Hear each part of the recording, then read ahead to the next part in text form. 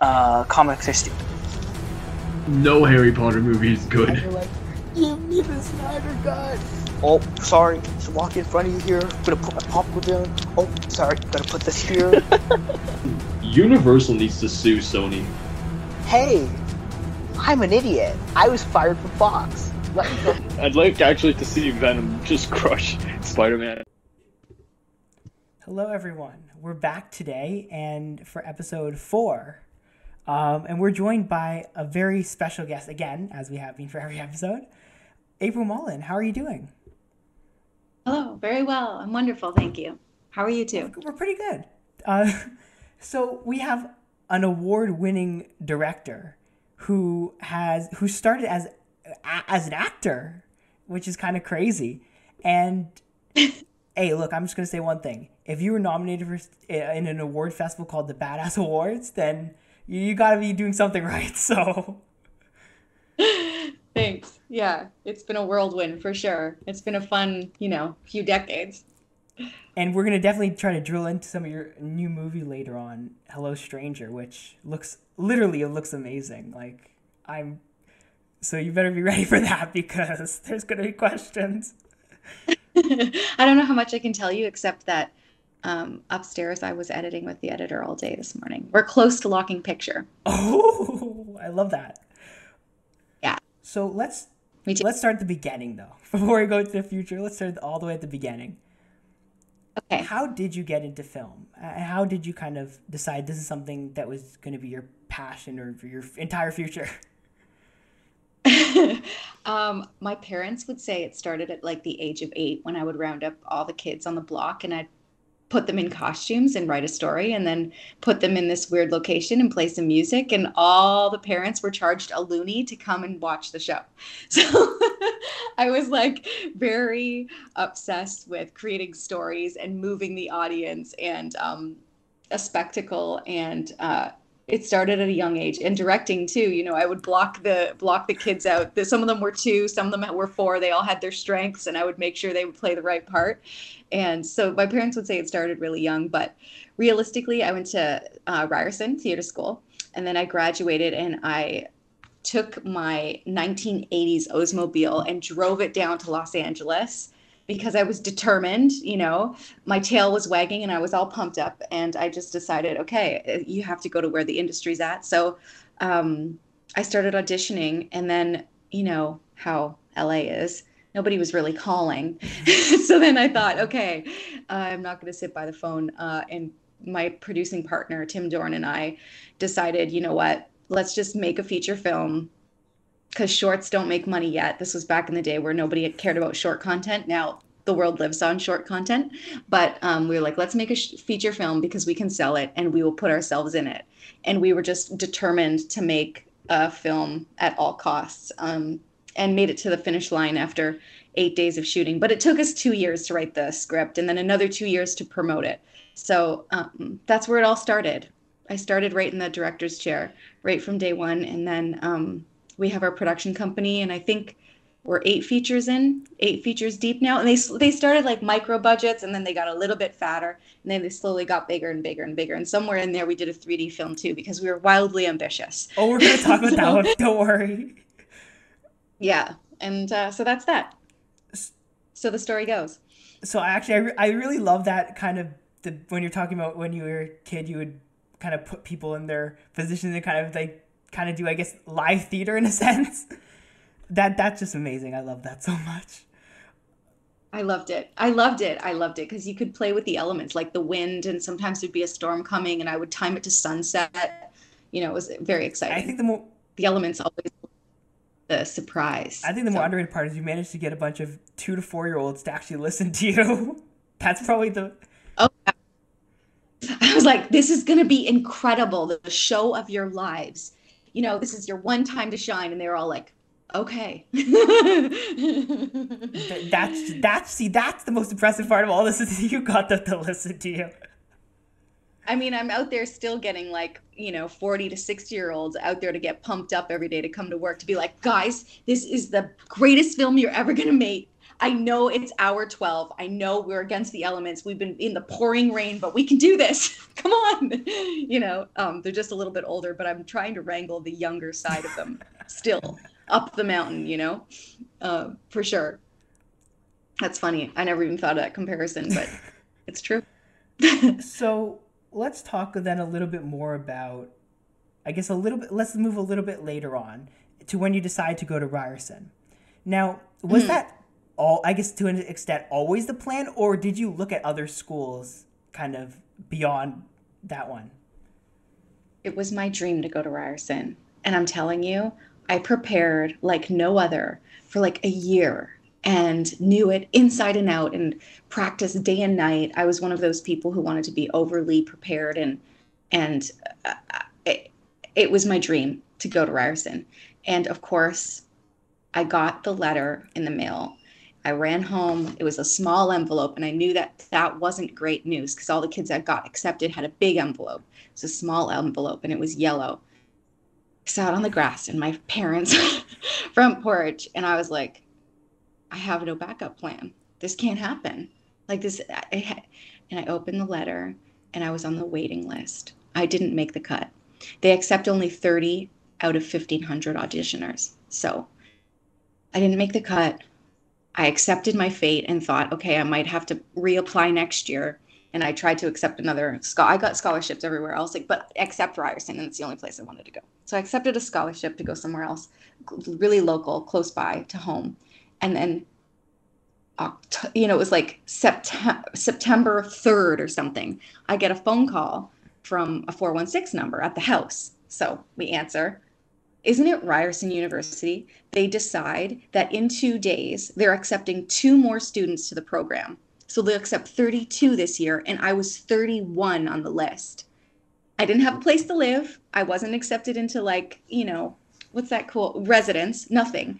And they were like, do you want to join Ryerson this year? And I was just like, it's in 2 days. I have nothing. I will find the requirements. Mom and Dad, can you take me there? Yes, okay. So I accept. And I accepted within 30 seconds. Little did I know, it was extremely challenging to try and find a place to live in Toronto, but I didn't care. In the school I wanted, and I packed my backpack and had pretty much paper and pen and started school, just in the nick of time. I missed Frosh Week and everything because they accepted us so late into the program. But I'm so excited I accepted. I'm happy that I did, because otherwise I would have been, I don't know doing what. I have no idea. A lot of that story is like a little bit of PTSD because university acceptances are, although see, it's kind of sad because all the fun is taken out of it now because it's emails. So it's like, oh, mail is so much more fun. Right? I know, it's crazy. So much more romantic. I mean, the highs and the lows in the mail takes so long to get there. Email's just so cold, and you don't know anything because it's just an email. It's the same thing no matter what. That's like film festivals nowadays. It's like a green light or a red light. You're like, what? This is no fun. It's like green or red. Whatever happened to the days of a phone call and a package in the mail? Definitely old school like that. I feel that. Well, that's what happened. Yeah, that's how Ryerson happened. So then after Ryerson, you decide to go to LA, right? Because that's where the film is. So why? Beyond, I guess, the film, what was part of that? Was there other parts of that decision? There were no other parts to that decision. Again, I was blindly ambitious and thought there's only one place in the world. It's the Mecca. And it's the center of the entertainment industry. And I have to go. I mean, I was grounded. I was ready. I had a visa in place, like a student visa. And I had a few contacts from some films that I made.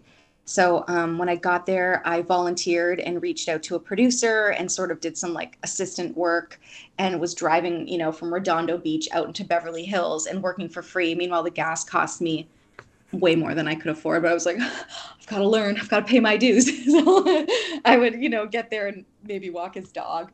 But anyways, through it all, a year later, Tim and I decided that's it. We're going to make Rock, Paper, Scissors the Way of the Tosser. And then we made our first feature. And again, that we sort of thought like, once we make one feature, you know, it's going to be easier and smooth. And it actually just got harder and harder, and still is always getting harder and harder, but that's okay. Skill wise, we know a lot more of what we're doing, but the industry, as you jump up in budget level, it's of course harder to sell and make your money back and keep sales happy and critics now happy. You know, it's all of those things that you balance, but Also the studio happy. yeah, exactly. The people giving you the money to make happy too. Yeah, exactly. But we were bliss, you know, when we made Rock, Paper, Scissors the Way of the Tosser, I find that film has this beautiful kind of like sense of wonder and bliss and naivete about it. Like we had no barrier at all of like what people, the backlash of what was about to happen. Like these people should never make movies, you know, like we just were like so ecstatic to be making our first feature film that movie is so full of love and like two young puppies, you know, jumping off a cliff. But if you haven't seen it, it's really adorable. It was a mockumentary. So it's like making our very, very, very low budget kind of be like our strength, you know? Rather than it being a hindrance, we sort of were like, look, the camera's in the shot and so are the mics. And so the anti-modern day Hollywood. Yeah, it's kind of like Christopher Guest style. It was fun. Very, very fun. So you said something there that I want to kind of ask a little bit more about. So you said you didn't even think about kind of the reviews or whatever. What was the first like negative review which like affected you, I guess? Okay, look. They're almost all negative. But that's just the way the world is. For some reason, the internet and stuff has made, you know, there's positive ones, don't get me wrong, but you can't focus on them because if you did, you would never make another film. Like you would freeze. You would be frozen into the cyberspace that is kind of like attacking and bullying and like, what? Because you're going to be compared to Marvel films. They don't know what you'd make in your backyard. They compare it to a Marvel film, which has like, I don't know how many millions of dollars. And you're like, guys, we made this with our heart and our passion. And we borrowed this from this person. And we borrowed a car from our neighbor, you know, and that's my grandmother's house. And she made catering. And my mother put together the extras and the costumes. People don't really know about that or care about that. They just look at like, is it as good as a Marvel's, you know, as Superman this weekend? You know? So you just can't look at them, although you do have to look at them to learn from them. You can glance at them. Let's just say you glance at them and you learn from them, but you can't take them to heart because it's just so heartbreaking. I don't think you'd ever make another film. And you want to keep your voice original and you don't want to get tainted and terrified. Like, you know, you can't go into a movie super terrified of all the things you read before. You kind of have to like read it. You have one really bad weekend where you're like, okay, these are the things people really, you know, cut up and shredded up. And you're like, okay, what can I learn from this? These are my mistakes. Usually it all has to do with money, to be honest, because you just don't have the financing to do it. Like this visual effect looked disgusting. And you're like, I know, I owe $200. But you know, you learn from those things and you move forward and you try to make the film better each time. And as long as you're stepping forward and growing and you're truthful, you know, you're trying your best. So that's all you can ask for. And you learn from your mistakes. And I fell flat on my face so many times, but you get back up, you're bruised and you're bloody, and you go. I love that. I love just like how you don't care about the negative and you're just, and that's just, it's great. I don't like when filmmakers like kind of like, you can tell when they kind of decide, they try to like bend everything to make sure the reviewers are happy. And it's like, yeah. So now you said some things about Marvel, but you did do a few episodes of a DC show, Legends of Tomorrow. Oh yeah. Don't worry. In a few years, maybe next year I'll be doing some Marvel. I've got my name on there. So we'll see. We'll see what happens in the next few years. So how did the Legends of Tomorrow thing start? And then we'll talk more about this Marvel thing in a bit. That was so much fun. I mean, Legends of Tomorrow, they have such a unique tone. Their show is wild. And every episode is so specific and unique. And they jump into a genre, full tilt. And I feel like that is their signature mark. And all of the actors go for it. The camera team, the team behind, the incredible crew. Everybody is kind of like a chameleon. Like if we're doing a throwback to a Chucky, episode, or I did a throwback to Alien, one of my episodes. Whatever it might be, everybody really, gives it their all. And it's a lot of fun because tonally it can be like a romantic comedy one, and then it's like a horror one, and then we do like a slasher version. And it's just tonally so much fun to do. And the cast is fantastic. They're all really dedicated. They communicate so well. They gel so well. They've been there for, I don't know, 6-7 years. And they're all really good friends. All smart, too. They're great. Amazing cast. So the one criticism that Legends in general and most of the CW DC shows get is about kind of how they become, and it's funny because you're talking about how you like this original kind of unique style of thing of film. And it's in your filmography. It kind of shows that you like that, but then it kind of you also do a show which is being heavily critiqued for being very, cyclical and very very much the same thing over and over. So that, like, did you find that at all, or is that just like? Like when you do TV, you sort of are handed a script, and that's your script, and you do a block of 2 usually, and you just make the best with the blueprint you have. And I have a lot of fun and try to do some really ambitious shots, whether that be technically or whether that's, through with the actors, whatever it is, or VFX sometimes, whatever it is, I try to just up my game and enhance the TV show for what, with whatever the script is that I get. And they usually really go for it. I love pitching ideas, and it's a lot of fun. So let's talk a little bit about your 3D film. So one of the big things that it says on, I think it says on your Wikipedia page actually, says Mullen is the first woman to direct a live action fully stereoscopic 3D feature film, Dead Before Dawn. So I want you to tell me a little, first of all, define what it is, because I feel like the majority of people don't know what that is. Yeah, no problem.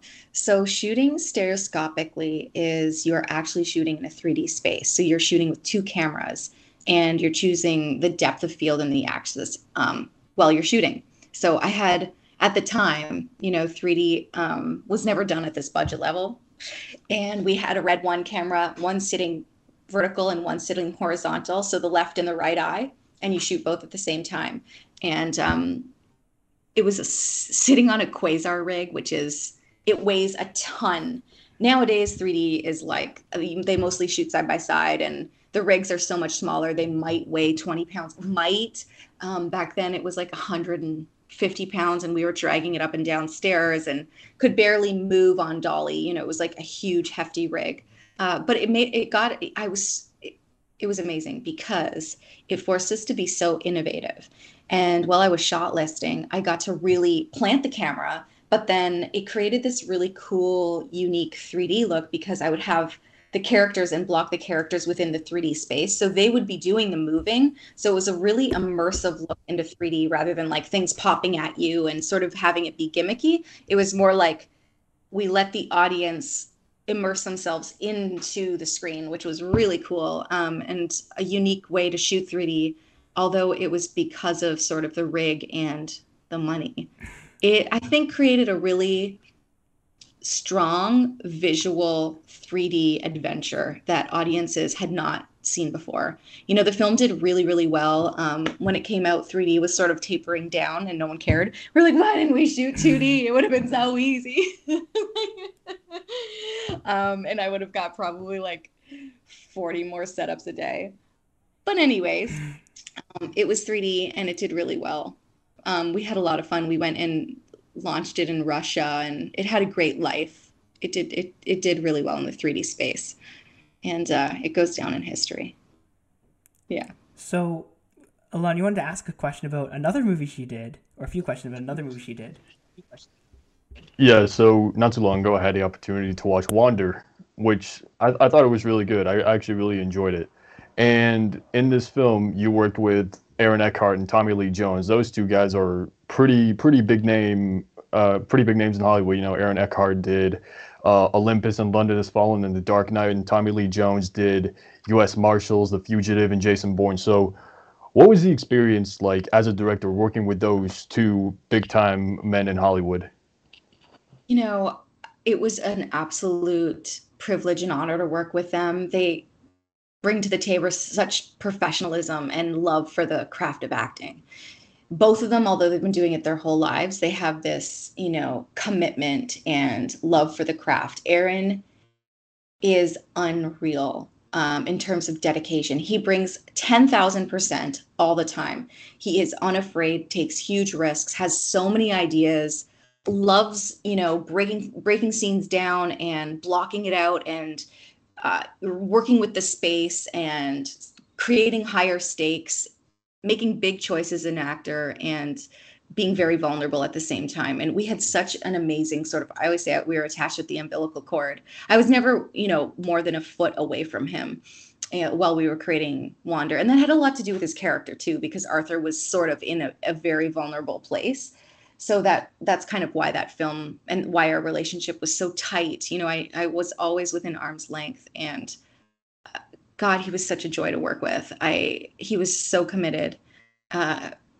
And on screen, he's just electrifying. And then, opposite Tommy Lee, there's this polarity into them. Like the characters are so different and their personalities are so different. Tommy's just so dry and so grounded, and he shows up by barely doing anything, and he's so present. He sort of feels like he's throwing things away, but the subtext is so deep.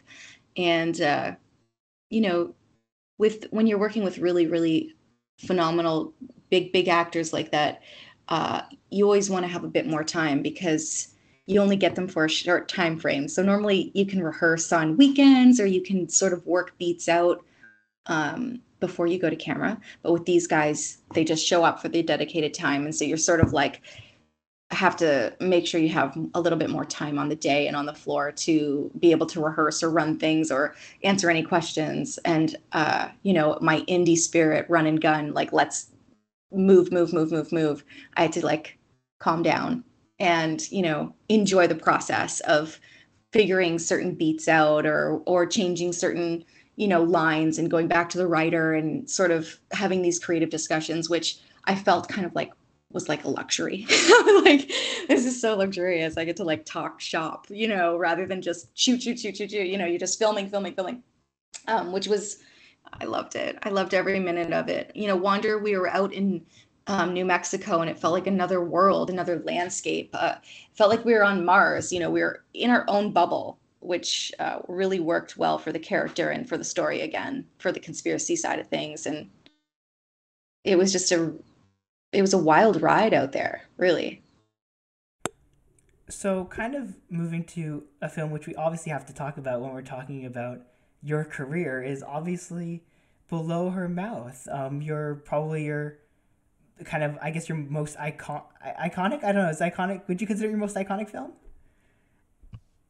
I don't know. You can decide. I think it's your most iconic film because not only was this a movie which was amazing, but also very well received and all female crew. Yeah, back in the day, before it was sort of like a thing to, it was before the women in film sort of microscope on, what's actually happening, how many, percentages of female crew is there opposite, male crew. And I think we were way ahead of the curve. And we did it because of the content. We wanted our actresses just to feel really safe in a queer space and not feel like they were being judged or just feel free to be themselves. And we just thought a best approach would be sort of like a queer and female sort of crew and all encompassing from top to bottom, whether that be broom or camera operator, DP, editor, absolutely everything, which was hard to find at the time, but I'm so glad we did. And it was such a different experience than Wander. It was really small, tight knit. And a lot of the times it was just myself, the operator, DP, Maya Bankovich, and the actresses. It was just a real tight circle. It was the four of us kind of micro working. And then there was an amazing team, still small, but an amazing team of support, 20 max, a crew that were just in another room. But it was that movie feels so alive to me. It has these moments of spark and connection and chemistry, which is so hard to grasp in film, and to make it feel like you don't know we're watching. And I feel like Below Her Mouth really captures that. We're like almost like a fly on the wall watching these two fall in love, which is usually so intimate and personal. And you don't usually get to see that moment of spark. And I feel like we were watching it real time. And we were. So it was, it was great to be able to capture that.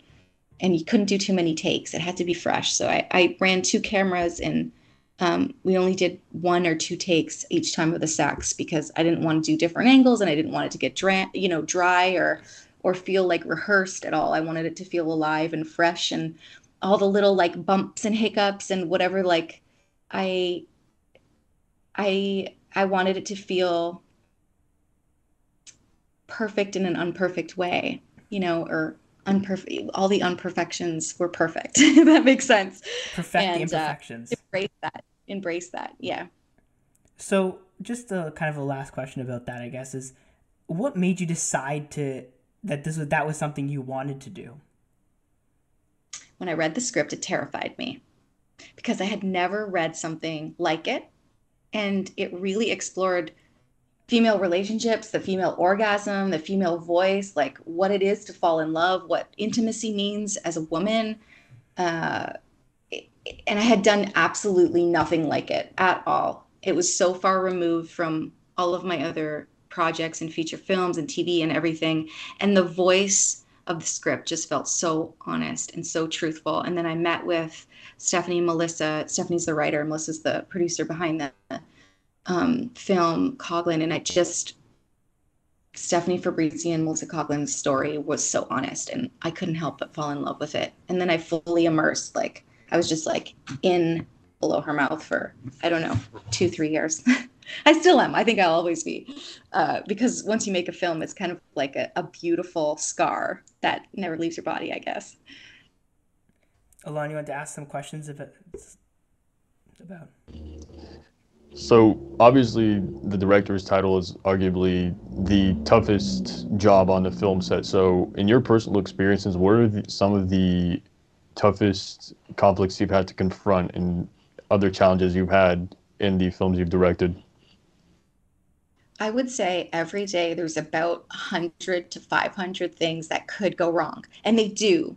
And it's kind of like when you're in the moment, you come in and you're so prepared. I have this beautiful binder. It's all, I love working with pencil. It's a click pencil, and everything's so like laid out and perfect, and it's your perfect film. But then once you arrive on set, there are so many factors that happen that you sort of have to surrender, which is, you kind of like go to the abyss of the wild ride that is filmmaking. And it's kind of like a tidal wave, and you have to surf it. And then there's like sharks, and there's mountains, and then there's some rainstorms, and you just kind of have to navigate it as smoothly and as graceful as you can, and also carry everybody on your back and make sure that everybody lands on land at the end of the day. So I think when you're up against whatever those elements may be, like a location might blow up the day before, or there might be an electrical storm and you can't use the crane walk on shot that you've kind of like memorized and practiced in your head for 2 years, which there's like, I call them little mini heartbreaks. There's like a lot of those all day because you don't get the perfect opening shot that, I've been dreaming of, this extreme close up and the diopters on the eye. And you just don't have time sometimes for those incredible kind of, I just call them candy, because they're like your bonus shots of the day. And sometimes you just have to end up letting them go, and you just have to tell the story. Or sometimes the blocking presents itself and it's way different than you thought, or the sun went down too quickly, or it's a rainstorm, and everybody has to go inside. And yeah, you had the plan too, but you didn't like it. You have to do it.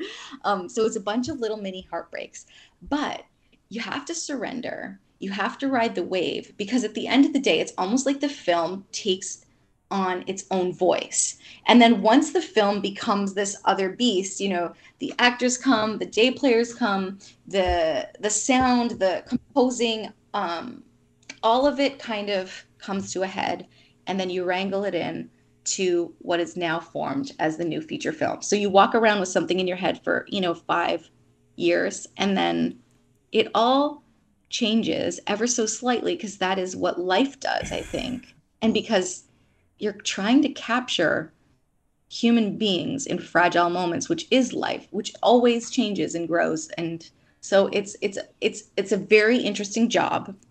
It's like capturing lightning in a bottle or a firefly when it sparks. And, I feel like when I watch, I don't know, Angels in the Outfield or something, I feel like those movies, that classic movies, or Back to the Future, or Eternal Sunshine, or Run Lola Run, I feel like those movies have these like, they kind of got like 70% of the lightning in the bottle. And I'm like, if I can make a film that even has 20% and then like 30%, and I try to get, closer and closer, those are the movies that make an impact and last a lifetime. But it's such a strange and unique position and job. And like you said, there are so many things that do and can go wrong, but that's kind of life.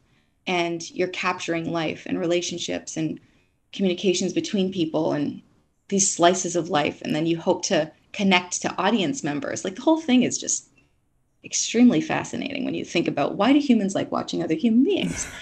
What is this fascination? Why do we want to go to different worlds and different places? And the whole thing, imagination is just a beautiful thing. And through the storm, the film will present itself. It'll still have all the pieces and magic that you wanted it to, but it will definitely change along the way. And you kind of have to be okay with that, even though like sometimes I'm punching a wall, but that's okay. Like, I think that means I'm passionate. So, that's all right. You always aim for the stars. I hope I answered the question. No, you did 100%. I absolutely love, like, see, this is the thing, and it's kind of a off the point of the interview, but anyways, I'm going to say it. You just, like, the passion you have is just amazing. I love it so much. It's like, yeah. It's a gift and a curse. It's amazing. I love it. So let's talk a little bit more about let's talk about Hello Stranger and why you chose to do it. Oh, that's a good question. One that I have not really finessed, but when I read the script, and I always choose, really I do, I choose in the moment to where sort of I am, and I don't question it. It's kind of like this intuition thing. And then later I'm like, oh my gosh, why did this happen? You work on a film and it's 5 years. You have to be like very committed to the same idea. You can't have a wandering eye and be like, oh, I love that script. Oh, I love that script. You have to stay so focused on and dedicated and committed to the script you chose, which is like an older version of you. Because as a human being, you sort of grow and transform so quickly. And I always feel like by the time I'm done a film, I'm like, that's like April 3 years ago. But that's okay. At the time when I read it, what I loved about the material was it felt like a very unbiased kind of present two different sides of the story. Like, can humanoid like simulates and human beings coexist together? And it gives you two different timelines and you watch them both unravel. For better, for worse, you're sort of kind of rooting for all of the characters. There's 4 main characters and you really are rooting for all of them. And then at the end, you're sort of like smashed in the face with a bunch of really harsh realities. And I loved that I didn't see it coming and I had no idea who I was rooting for. And then it made me question my own, morals going in. And I loved that about it. When I saw her, I was like, oh no, this opens up a huge can of worms. Like, did he or did he not fall in love? It was programmed. That's not fair. He never really experienced love.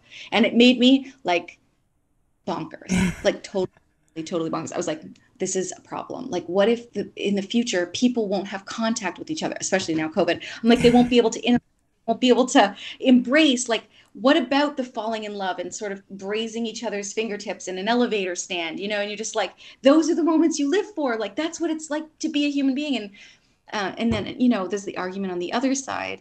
It's like, well, who's to say that didn't happen for them? They still had the same chemical reactions, whether it was programmed or not. With Her, let's say, in the movie Her, was Scarlett Johansson programmed to give him exactly what he needed at the time of his loneliness. And he was chemically still, even though it wasn't tangibly real. It was real in his mind. And so those things made me like, because I'm like an avid, I believe so much in the human force of like the fragility of humanity and connecting and love and all of those things. And like, what does that mean?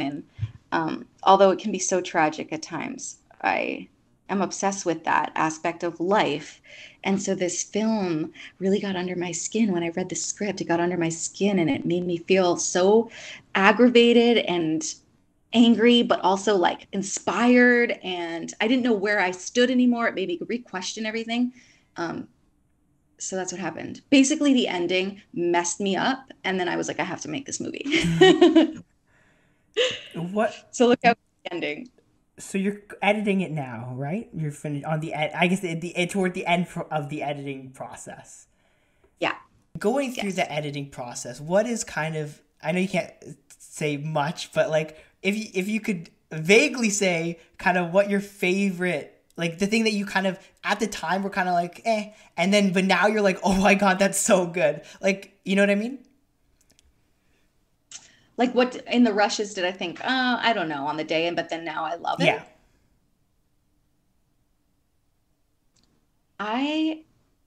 So we really took a big swing on the service androids, and at first I was like, I wonder how this will pan out tonally. It's a big swing, let's just say. But I'm like, oh yeah, I love it. You know, watching it, the film as a whole, it's definitely different. It's nothing I've ever seen before. You know, you don't want to do anything that people have seen before, like Ex Machina. There's so many iconic images of what service androids or simulates or what they would look like. And I really wanted to do something organic and sort of earthbound. And we did things with prosthetics, and I'm really happy about that choice. But in prep, I was like, ooh, this could be, big thumbs down from like every YouTuber or whatever. But I stand by the choice and I really like it. And all the performances on the day, I have to say, while we were shooting, I absolutely loved our full cast. The leads were phenomenal, and they don't disappoint. And in the editing room, I'm just finding more and more gold. So I'm just so happy with all of them. Sam Worthington was unreal in terms of his dedication. Again, somebody who gives 10,000%. Simu Liu was incredible. He's just like charisma out the wazoo. He's smart. He's intelligent. He's charismatic. Jordana Brewster gave a lot of heart. Like, I love the role. I think it's so different than anything she's ever played. A woman going through grief. It's so dimensional, and she was so honest and vulnerable. And Robbie Amal is absolutely like leading man, hero star, and was neutral but had such a unique layer to him because he needed to bring that. So everybody was just, phenomenal. Absolutely phenomenal. Is he better than his brother? I don't know, because I've never worked with his brother, so I'm going to say yes, because I haven't, them. Yeah. Oh, yeah, because I guess because you did Legends, and I guess that was that makes sense. I never. Hey, your next project. Yeah. So that's actually amazing, and I'm actually like really excited for that movie because it's like that kind of futuristic AI kind of thing, and I love that so much. So let's talk. I'm gonna ask you. Let me know when you'll have to let me know what you think when you see it. Oh, absolutely! I'm so excited. We can have you back on before the thing so you can talk more about it when there's more information out. Okay. So you teased a little bit about the idea that you might end up directing a Marvel movie, and I would not be doing my due diligence if I didn't ask for more details. There's nothing to say yet. Just keep your eyes peeled. Who's your favorite Marvel character? That's way too hard. I don't know. I couldn't pick. Who's yours? You have to narrow it down. I mean, mine is Tom Holland, but Spider-Man. But oh, it's so hard. I don't know. I can't pick. Yeah, I'll get back to you on it.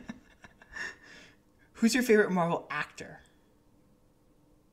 Who's my favorite Marvel actor? Again, that's so hard. I'm at a loss for words. I'm not good at narrowing it down. There's so many reasons why I like so many different actors and films. I can't pick. Okay, well, let you off the hook there then. So we're gonna do a little bit of a rapid fire type thing. It's not really rapid fire, but we call it rapid fire, just for Okay. I don't know. So, what's your all-time favorite movie? I know you don't like. I know this is just like harder version of the question I just asked. Do I have to pick one? Okay. Top 3. There's different moods that I'm in for different times.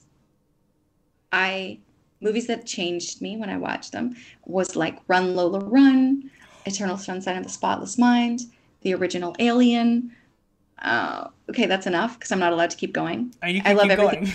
I don't know that. Okay, but I better stop because if you don't, I'll just keep going. Okay, so then give me top 5. I in the mood for love too. Top 5 favorite, like, kind of like just turn on in the background movies. I can't do that because if you put a movie in front of me, I can't turn away. Same as like, you know how some people watch TV before they go to bed or music? If you play music before I go to bed, I'm like making amazing music videos in my head and I cannot fall asleep. Or if if there's TV playing in the background and I'm supposed to fall asleep, I'm just like watching them, watching the shot, watching their wardrobe, watching the lighting. I don't have like a numbing anything series or whatever that I go to again and again. I just am like, when I'm watching, it's like my undivided attention. That's amazing. And I like it to an extent is like for movies, like if you put a movie on, I'm just like, I can't focus on anything else, but TV I can do, but because I don't like TV, but I know. So what movies are you currently watching or TV shows are you currently watching? I'm in the thick of doing Hello Stranger, so I'm not really watching that much right this minute, and I'm about to shoot a pilot series in about a month, so I'm like deep in that. So I just finished watching the series Hacks because it was sort of like for research. I'm guilty. I haven't been watching that much. Oh, I just saw Station 11 actually, and it was awesome. Did you ever see Station 11? I haven't seen it, but you'll love it. It's going to my list. Check it out, Station 11. Okay. You can binge in 2 days. I don't binge. That's not I can't do it. I don't have the attention span to binge. No, but it's fantastic. Check it out. I love the music. I love the lighting. I love the performances. Okay, what's your favorite song? Or top 3? Okay, I'll let you list. It's so hard. Okay, it depends again on my mood. Like sometimes there's Radiohead, it just transcends, and I have a Pink Floyd thing, I have a Beatles thing, I have a Bon Iver thing. I cannot pick a song. And I love like La Bamba, like random songs like that. Like it depends on my mood. It really does. Like I love classical music. I love Johan Johansson. Like that's what I shot list to. And I can't help myself. Like the last song in Wander, The Sun Goes Dim. I love that song. And I'm so excited that I got to actually put it in the film. I begged and begged and begged them. I called them. I emailed them. I was just like so insistent. I was like, I've been shortlisting this for 5 years. It basically defines who Arthur is. It has to be the end song. I can't do it without it. And it's in the movie, and I love that song. I have too many songs. I really do. Okay, next rapid fire one. Alon, you want to go? Top 3 favorite books. We're gonna keep making list things, just so you know. Gosh. Oh no. I don't know. This is terrible. Most recent book you read? Okay, most recent book I've read. I just read scripts day and night. I'm reading a book about grief right now. which I forget what it's called. It's over there. Oh, It's Okay That You're Not Okay. I think that's the title. That's actually, that was the kind of a not expected answer. I know. Well, I'm just being honest. I lost my mother in September, and my whole life has changed. And she's like, whatever spark you see of like the passion and love I have for life is from my parents and my mom. So I'm sort of trying to understand what the world can ever be. So that's why I'm reading that. Sorry for your loss. But thank you. So I'm not going to make you list any more things. I'm going to make you do something that might actually end up being harder for you. Oh my. Okay, so I'm going to give you unlimited money. I'm going to give you whichever actors in Hollywood you want. What's the film? It's like a mix between Eternal Sunshine and Crouching Tiger, Hidden Dragon. I love the choreography and intensity between martial arts and, let's say, like Qigong or something. I don't know. And Eternal Sunshine for its love and passion and innovation in terms of its shooting. And I don't know. In my head, it's called Golden Swallow. And who's the star or stars? It's a brand new name, I think. I love working with actors that aren't overly trained, although I love actors too. Don't get me wrong. I don't want all this to go down in record, and it's going to because YouTube, which hence is a big, trouble. But I like the freedom of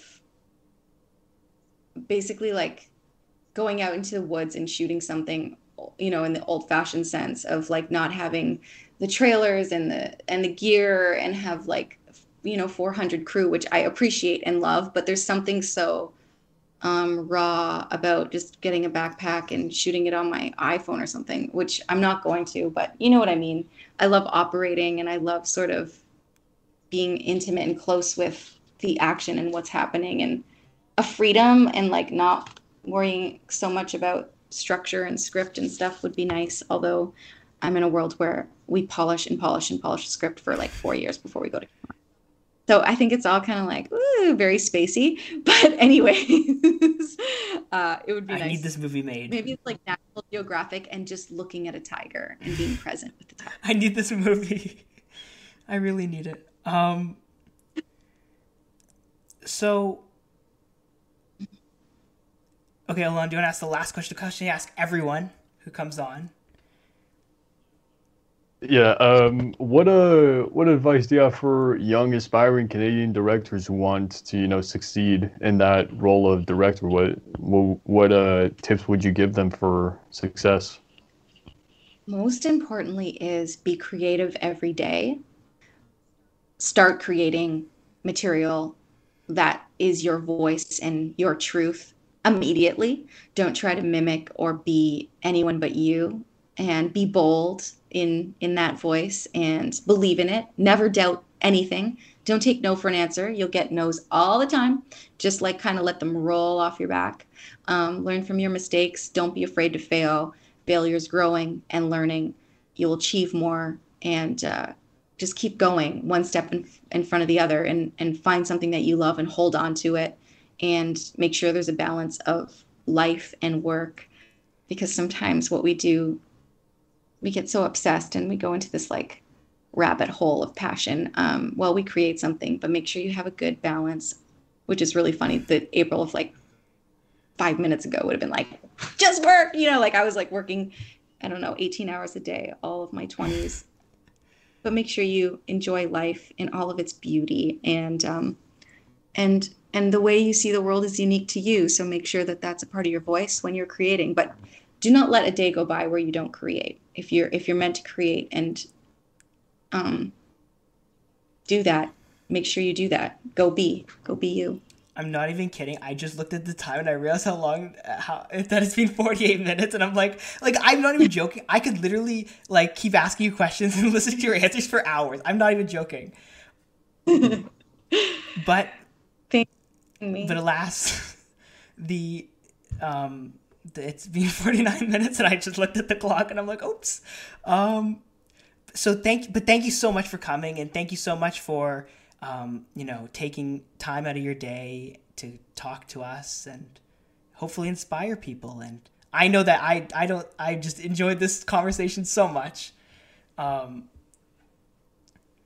love it. And you two keep creating and shining your light. And thanks for having me. And so everyone, you can follow her on social media. Are you on all the social medias?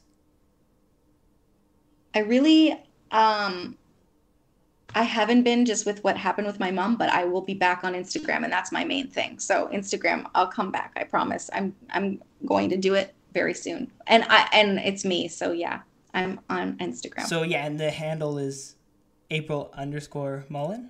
If I'm not okay. Yeah. So my research is correct.